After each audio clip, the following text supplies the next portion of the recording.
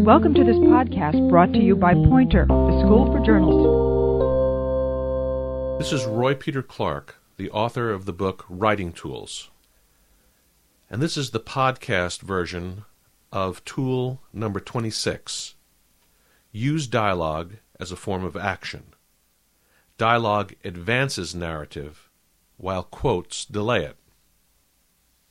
Writers often hear this advice: get a good quote high in the story. A good quote offers these benefits. It introduces a human voice. It explains something important about the subject. It frames a problem or a dilemma. It adds information. It reveals the character or personality of the speaker. And it introduces what is next to come. But quotes also contain a serious weakness. Consider this quote from a page 1 story in the New York Times, and here it is.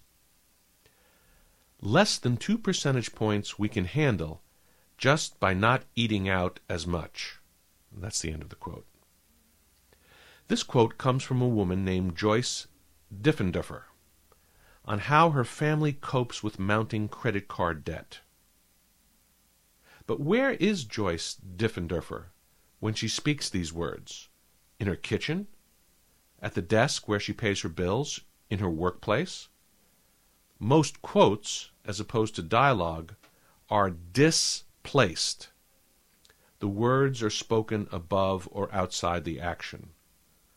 Quotes are about the action, not in the action.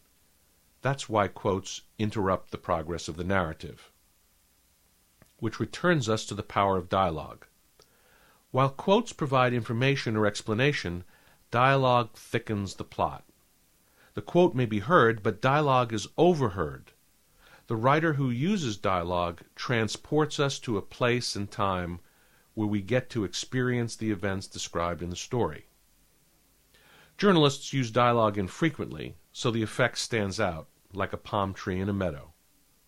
Consider this passage by Pulitzer Prize-winning reporter Thomas French on the trial of a Florida firefighter accused of a horrible crime against his neighbor. And here's the passage. His lawyer called out his name. He stood up, put his hand on a Bible, and swore to tell the truth and nothing but. He sat down in the witness box and looked toward the jurors so they could see his face and study it and decide for themselves what kind of man he was. "Did you rape Karen Gregory?" asked his lawyer. "No, sir, I did not." "Did you murder Karen Gregory?" "No, sir." The inhibitions against dialogue in nonfiction are unfounded. Although dialogue can be recovered and reconstructed from careful research, using multiple sources and appropriate attribution, it can also be overheard. An angry exchange between the mayor and a city council member can be recorded and published. The writer who did not witness testimony from a trial can recover accurate dialogue from court transcripts, often available as public records.